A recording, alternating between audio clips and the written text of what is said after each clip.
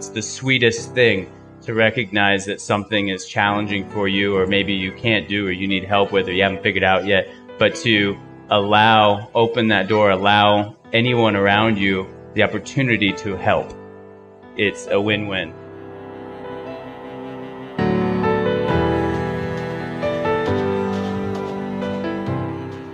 It's easy to talk about the successes, but what doesn't get talked about enough is the struggle. My name is Eric Weinmeier. I've gotten the chance to ascend Mount Everest, to climb the tallest mountain in every continent, to kayak the Grand Canyon, and I happen to be blind. It's been a struggle to live what I call a no barriers life, to define it, to push the parameters of what it means. And part of the equation is diving into the learning process and trying to illuminate the universal elements that exist along the way. In that unexplored terrain, between those dark places we find ourselves in the summit, exists a map.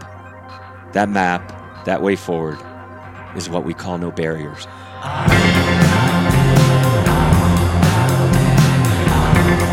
Eduardo Garcia is a professional chef who owns retail food brand Montana Mex, a Mexican-inspired line of organic, non-GMO condiments, sauces, seasonings, and avocado oil.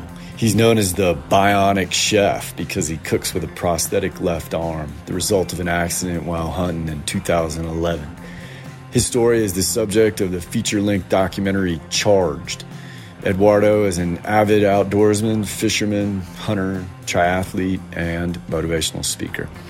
Eric and I recorded this episode in front of a live audience at the 2019 No Barriers Summit in Lake Tahoe, California. Enjoy.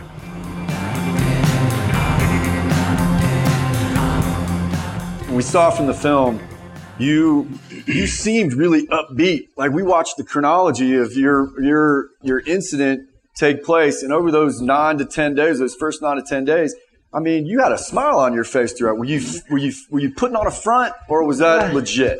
Man, it's a documentary film. I was on a lot of drugs. I was on all of them. Yeah, and power through pharmacology. No, but ignorance. You know, there's a certain amount of my situation that I had no idea that I would have 21 surgeries, or that I would be in ICU for 50 days, or I didn't know what I was heading in for. And so the beauty of getting kicked down so hard is that at your core, I think we only know how to fight. And I always use sort of the example that when a baby's born, I've never had a kid, but this is, I think, my understanding, is that when a baby is born, they come out fighting and kicking and screaming and charging. It's not peaceful. Yeah. It's a violent And so I think at the baseline of alchemy is letting your core take over. Awesome. E-Dub, what do you got to say on that? You're kind of the master of alchemy. Well, I think it's maybe TV fiction that, like, when you're walking down the street and you smash your toe into the curb and blood is just gushing like a geyser everywhere, that you look down and you say, what a great opportunity for growth. That's just not, I don't think that's quite the way it really works, you know? I think you have to lay on your belly and kick and scream and rail against how unfair life is, and then you pick yourself up. So you have to dwell in that pain for a while, and then I think you got to get up, and the quicker you can get up.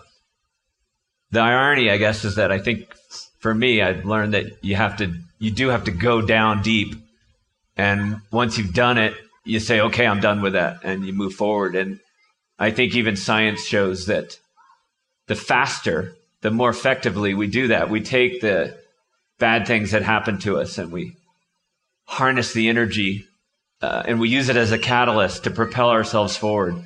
The better places we go, the healthier we are, the longer we live. So I think it's a message born into science. Awesome. I'm going to do one more, and then we're going to open it up, because this one's one that Eric and I have talked about for decades now, and especially when we started to craft up what would later be No Barriers Warriors. But Eduardo, you mentioned that the emotional healing that you went through was easily more challenging than the physical healing. And there was a line in the film where your daddy says, that with happiness, you can't lose patience with yourself, right? So we heard that dialogue, and, we saw you with a therapist and so forth, trying to work through the emotional pain that went through that. I think a lot of people here can relate to that idea of we kind of focus on these physical injuries and these physical challenges, but what perhaps is more profound and harder to reach are the emotional ones. So you care to talk about that in just a minute? Yeah, 100%. For me, the physical part was always the easiest, and I felt like the physical part you can more easily, you can see it, you can scratch it, you can sniff it. It's all, we can't all see it, but you know what I mean. It's just more accessible to us. I wasn't going to say anything. That was a good one, though. Thank you. That's what I was. And yet I believe that we're all made different. We're definitely all made very differently. And for me, accessing my emotional side, I wear my heart on my sleeve, and yet I still don't believe that means all of your emotions are readily accessible. And in ICU, one of my nurses, Jenny Moriarty, in just an easy conversation, she just said, hey, make sure that you give yourself time to grieve. Make sure you give yourself time to be sad about this whole thing. Make sure you give yourself time to process the emotional. And I was like, yeah, thanks. I got it. We're good. Yeah. Well, I don't know if I did the hand, but like I was, but typical. I was like, we're good. And Jenny Jane, who my ex-girlfriend and caregiver, we were sitting next to each other watching. So Eric, she would have been on my left side, and we were watching a laptop, watching the film, watching a movie.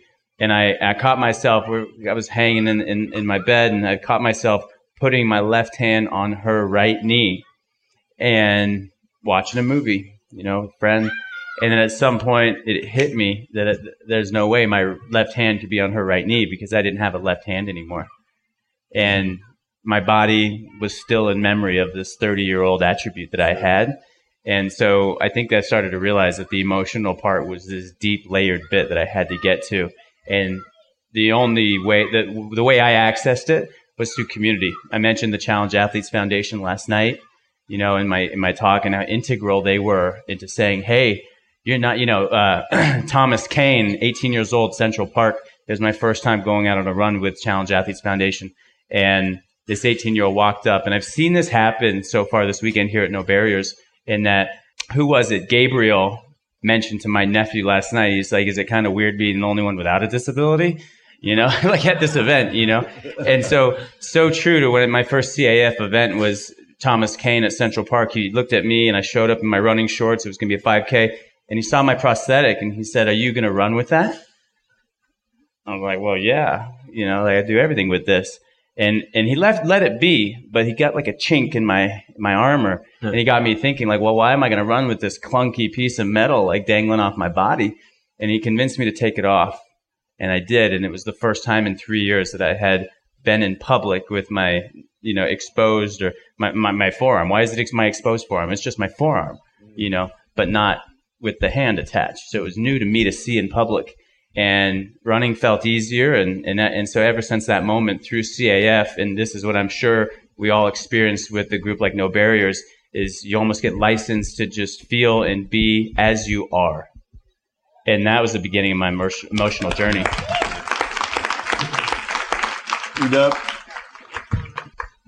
Repeat the question. All right. Well, we talked about, the emotional healing versus the physical healing.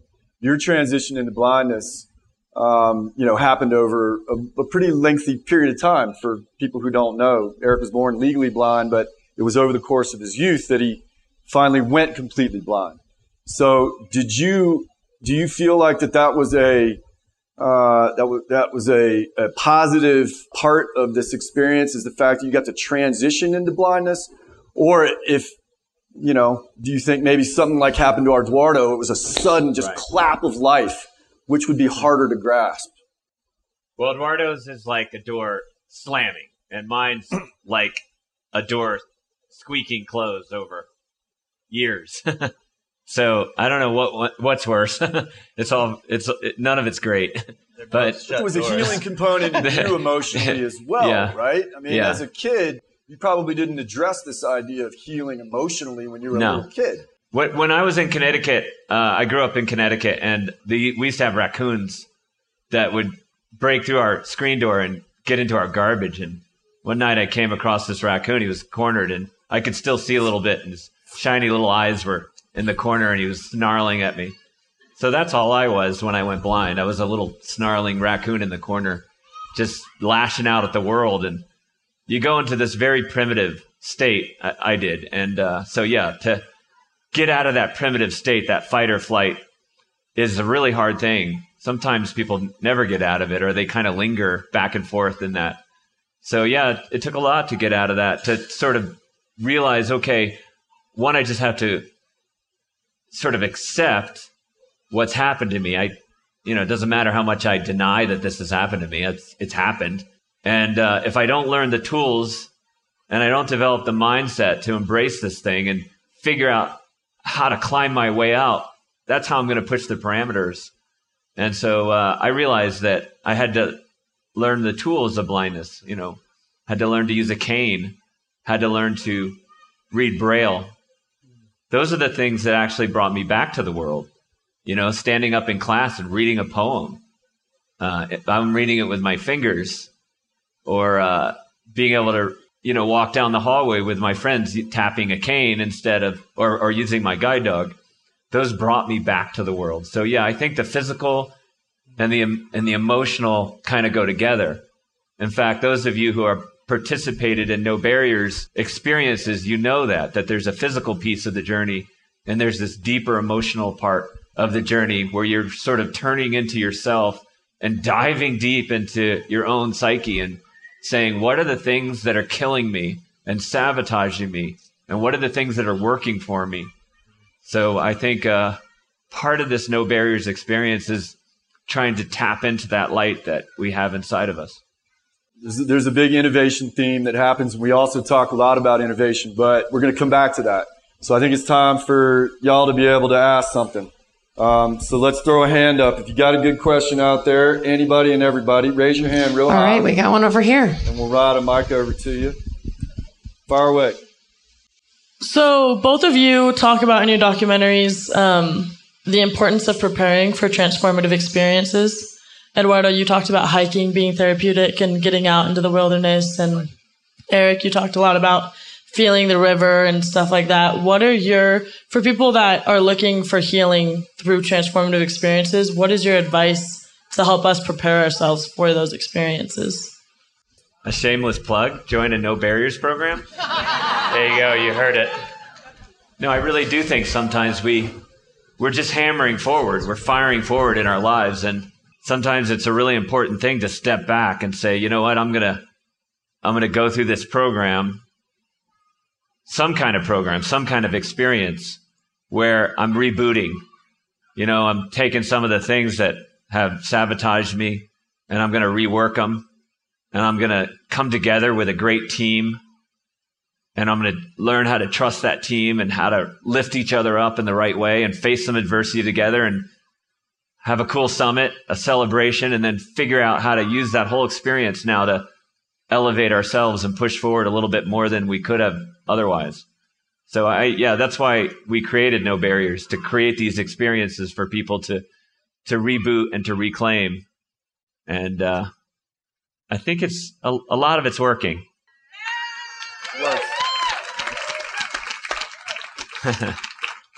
You got something to add on that? Yeah, I'll be short this time around.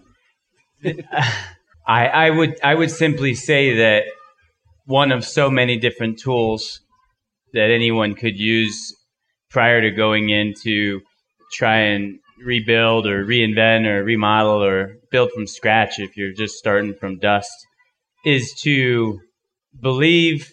You'll recognize it maybe after, but just have faith. Have faith and believe that some wild mojo of the world is present. It's like wild yeast and sourdough.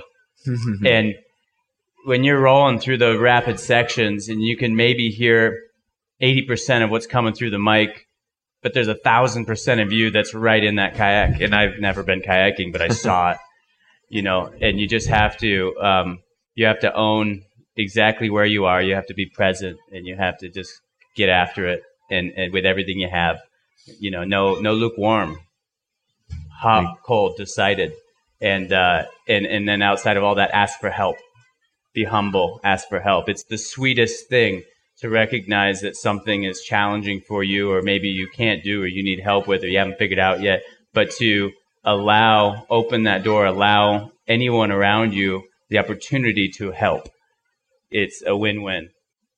So that'd be my advice. I think, Eduardo, I want to comment on that because I think that's really, I'm glad you tapped into that because it's a hard thing to talk about.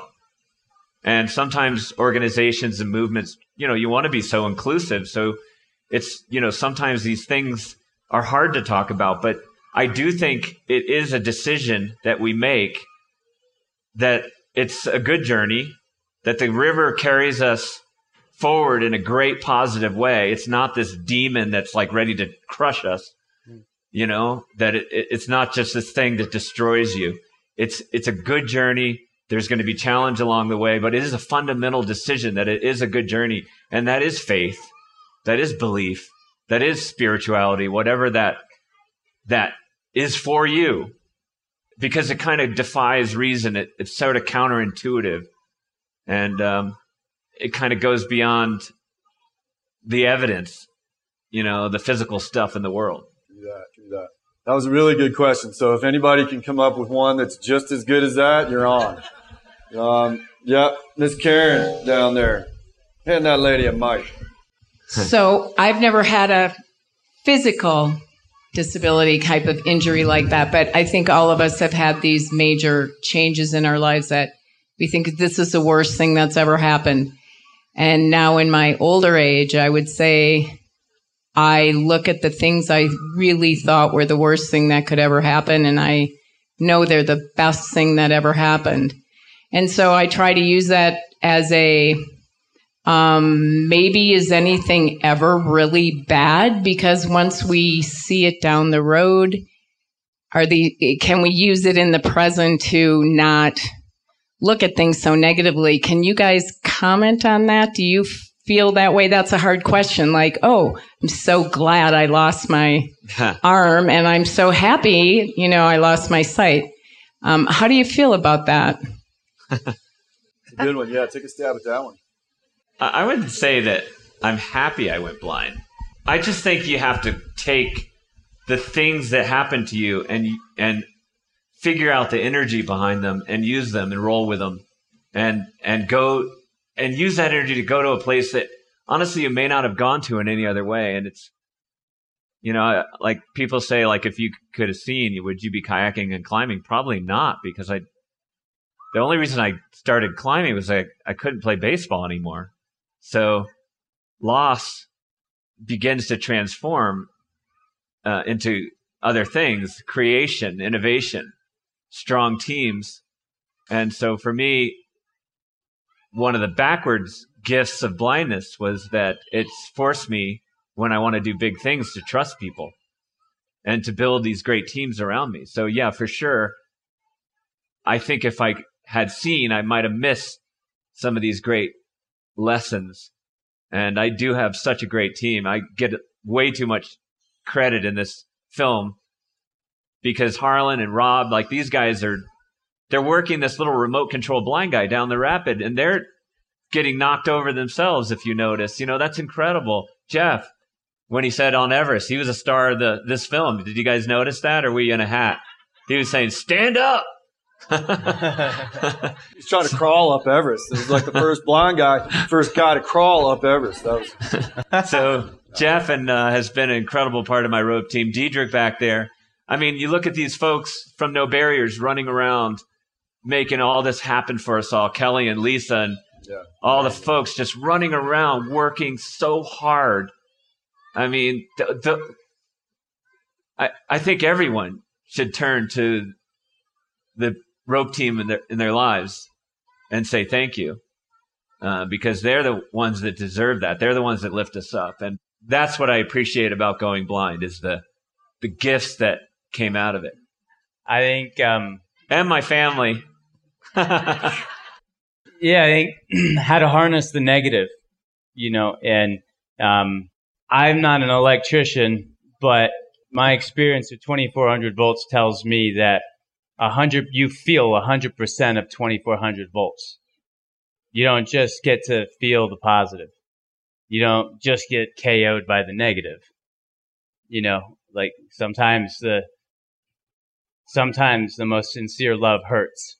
So I think actually we're born getting the positive and the negative, and we allow ourselves over time to just get used to or attracted to the sweet dollops of cream and the easier ways out, but rather a good sweat, a good suffer fest, a good hair-raising expedition with your rope team, whether that's in business, whether that's in romance, whether that's in anything, like a good putting yourself against the line is how we feel most alive. And so, if anything, my gratitude went 10x after my injury for everything, for every little thing, for the up, the down, the high, the low. Let's do one more question down here real quick. Yes, sir. Both of you share a love for the environment and living in the moment. How do you, one of the things I try to work with children or young people is distancing themselves from their technology. Would you like to discuss that? The lack of connectivity with the environment that you find so dear that have brought you so far? For me, I made a deal with my family after my injury that I would try to hike alone less, and I would always do my best to remain in contact with them. So my relationship with technology, my digital devices, with my phone, GPS, whatever it may be, I use them as a tool, and I respect them for exactly how they serve my life. And I don't hold anything against them. It's my choice how I interact with it, and the tool should not be blamed for how I use it. So that's kind of my approach to it. So with kids, it's the same. I would rather spend less time fighting a kid to put it down, and rather get them to tip naturally through their own tipping point into being more in awe with what is around them. And then if they can take a photo and share it, or do what they want with it, and it has them now sharing that love with someone else, I'm like, do it. Go for it. That's my spin. Yeah, I think we struggle with that at No Barriers. A lot of our youth programs, I think they're still phone free. It's a part of our lives. And yeah, I think it is a double-edged sword, because technology, like, you don't have to go to Cambodia anymore and see Angkor Wat. You can just check it out online from your couch. So it is a double-edged sword. I think for me personally, it's been fun, like getting into rivers, bringing my family on these river adventures, and all of us on the river together. Maybe I'm in a kayak and my kids are in duckies, some in rafts. We're all challenging ourselves. We're learning how to interact in nature. One of the things I'm really proud of is, like when my kids and Ellie came at the end of that Grand Canyon trip, there was actually a giant rainstorm in it, and there was a torrential river going across the road, and it washed out the road, and we were stuck there for more than 24 hours. And Ellie said, the kids aren't unhappy. They're neck deep in mud puddles, just sitting there playing in the mud.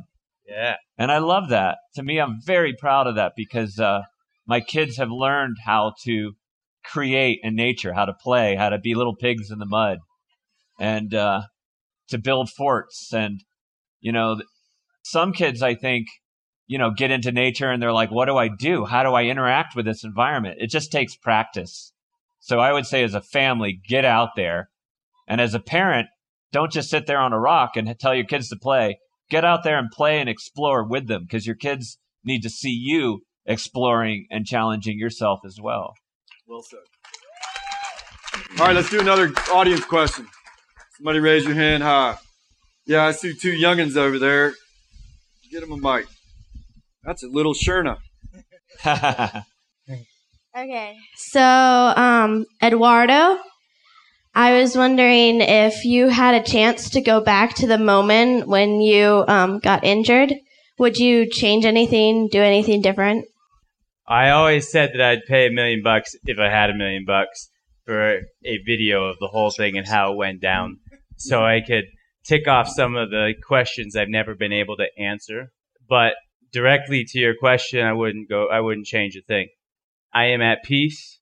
I am filled with love. I am a super happy, fortunate individual right here, right now. And I wouldn't change that for anything. Nice. Great. Good question. Young Sherna. I've got one over All right, here. Who else? We got another one? Eric, this is mostly for you. It seems like you obviously have to rely on your sense of hearing so much in all of your adventures. And I was wondering if there's any particular sounds that strike an emotional chord with you, winds howling on top of the mountain, or a certain rapid that you remember, or even like on the other end, like a happy sound that is always a relief for you every time you hear it. Or maybe just my voice. Your sexy 70s voice. Yeah, I mean, as a blind person, you not only have to get information from your other senses, but you also have to receive beauty and feel beauty through your other senses. Because somebody can describe a beautiful sunset, but that's once removed. So the biggest beautiful things are the things you can sense directly. So like right now I'm distracted because these kids are off here just squealing and having so much fun with this little game they're playing. That's totally joyful to me. Climbing a frozen waterfall and taking my glove off and touching the ice and feeling those trunks of ice just rolling down in an eternal way. It's beautiful. And feeling the rock under my hands, sensing the sound of space, of sound vibrations. When I was up on Everest, we were supposed to head up the Lhotse face. Jeff, you might remember this. And there was a big storm. And I sat there in front of my tent at 22,000 feet listening to the sky, and the lightning would strike and the thunder would boom and it would light up the sound. It would echo across the Khumbu, the Western Khum. And I could hear the mountains, they lit up and I could see them in my mind. So yeah, there's a lot of great stuff out there that you can experience without sight. By the way, I spent that whole night scared we were going to get struck by lightning. He was like, "Oh, this is awesome." Eduardo, actually, let me just actually segue to you. Did your relationship with cooking change after your injury in a tactile way? Because we're talking about sort of tactile input. Oh, yeah. Most profoundly, because I kept dropping stuff. Like, everyone thinks it's cool because I don't cut off my fingers anymore on my left hand. And I can grab hot bacon out of a skillet and check the pasta in the boiling water. You like that? Yeah, that's pretty tight. It's nice. Superpower. Industry trick. Right. Yes. Well, no, because it's a small industry, man. It's like, no, it's my trick. But, more humility. I let myself go. You know, I was flipping burgers and throwing pizza at 15 for coin, for work. And then I went to school right outside of high school. And I remember being in cooking school and we were learning the fundamental building blocks of this trade of cooking. And I remember having a ruler on my cutting board. So when I was learning how to do a Brunoise cut, 1/16 of an inch, I would be like measuring it, 1/4 inch. And you get so precise. And then so as a young 20-year-old and going into private chefing, I was just I didn't let a lot slide. I was like just really hard edged about it. And so then after this happened, I was not as fast and I would not be as fast and I was not as fluid. And so I had to find the dance. I had to find a new dance. I had to find a new way that it felt, that I found flow. And it was letting, like, I'm sorry, if I make you chicken soup right now, your carrot will all be different sizes. That's just how it is. So I focused on other things. I focused on my intentionality, my intentional relationship to food, why I'm making it, who I'm making it for, and less on the perfection. So, hey, I think we've got one more question from the audience. It's related back to the idea and the difference between the emotional and the physical trauma that you guys both have experienced and just all these people in the audience have. How would you say you came to a place of acceptance? Because that's what I really struggle with personally. And I feel like the transition from anger to acceptance is one of the most difficult things that I've dealt with personally. And I would like to know how you guys overcame that. For me, you could say a lot on that. You could speak to that at length. So to summarize, I would say take acceptance and give it a facelift. Just give it instead of I think acceptance is almost this third party experience. So I would say step into the driver's seat. That's how I think it's worked best for me, is take acceptance and turn it into ownership, because then you realize no matter what you have left, if your heart's beating and you're in the driver's seat, you can do something. Wiggle your toes, wiggle your eyebrows, get moving on it. Yeah, own it. Awesome. Edub? I think we do tend to get stuck in like a suspended animation, where it's hard to go forward because of things like anger that become barriers in themselves. And change is, obviously hard. I still find myself getting angry sometimes. Really? Yeah.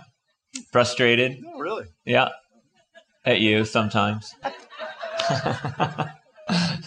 At getting older, right? Like, oh, my back hurts, that has nothing to do with blindness.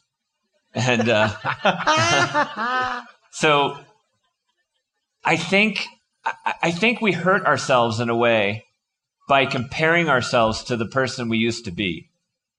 I think Mandy actually told me an amazing story, Mandy Harvey, that when she went deaf, she lingered in that sadness for a long time, stuck there, and eventually she had to get actually angry about who she wanted to be, angry about, separating herself from that person she used to be.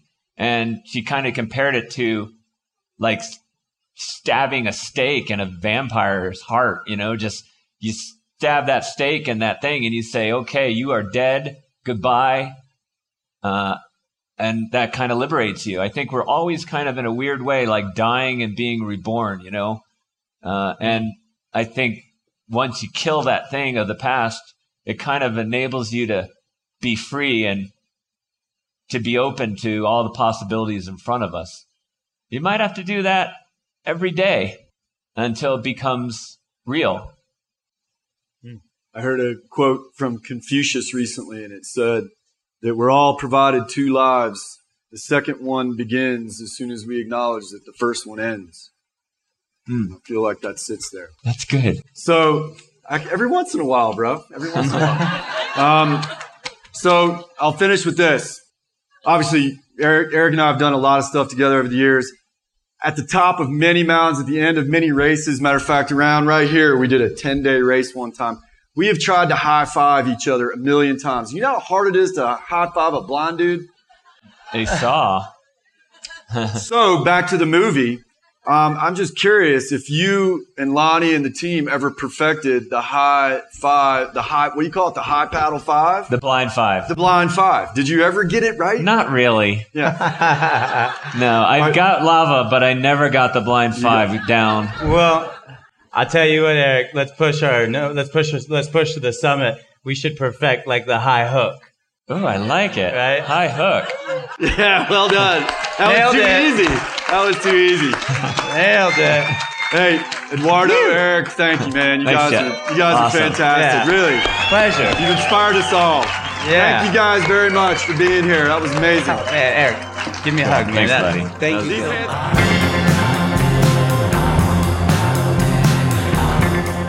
The production team behind this podcast includes senior producer Pauline Schaefer, sound design, editing, and mixing by Tyler Kottman, and marketing support by Heather Zuccali, Stevie DiNardo, and Erica Hoey.